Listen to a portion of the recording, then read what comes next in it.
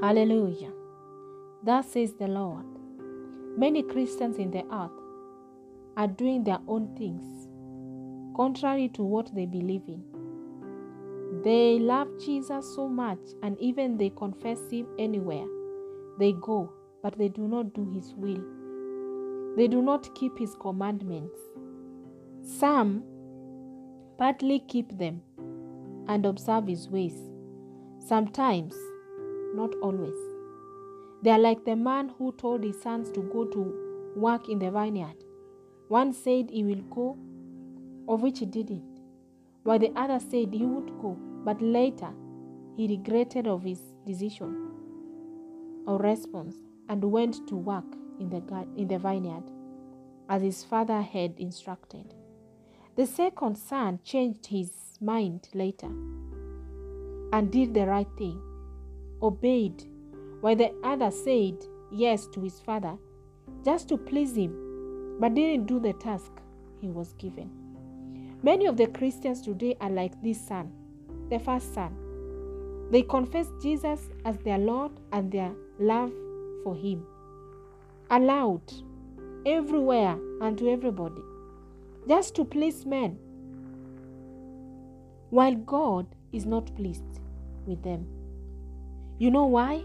Because they either don't or partly obey God.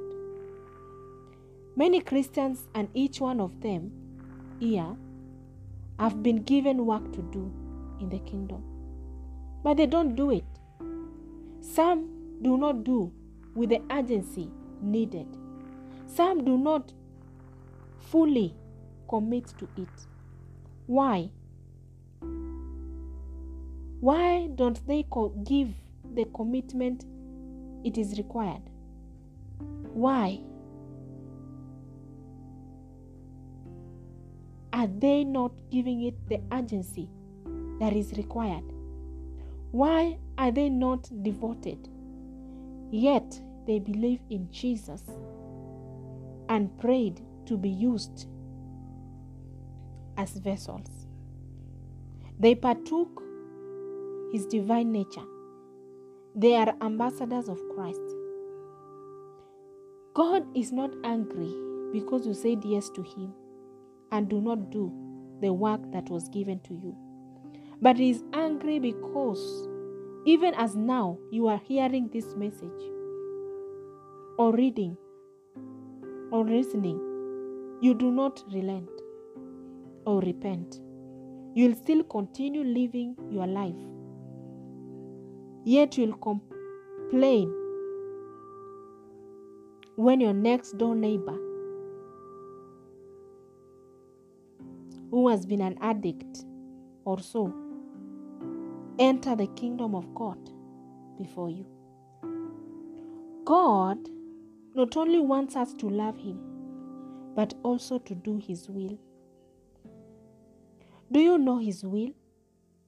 Are you seeking for His will upon your life, your family, your career, marriage, ministry, etc.? It's not enough to believe in Him alone and love Him, but we must ensure that our life is in order and in alignment with His will. We will miss Him if we do not accomplish the task given to us by Him. We will miss the reward. We will miss the crown of glory. Our salvation is not for nothing. Your salvation is not for nothing. It is for something greater. For something greater out of this world. Something beautiful. Something glorious and wonderful. Do not fear to serve Him.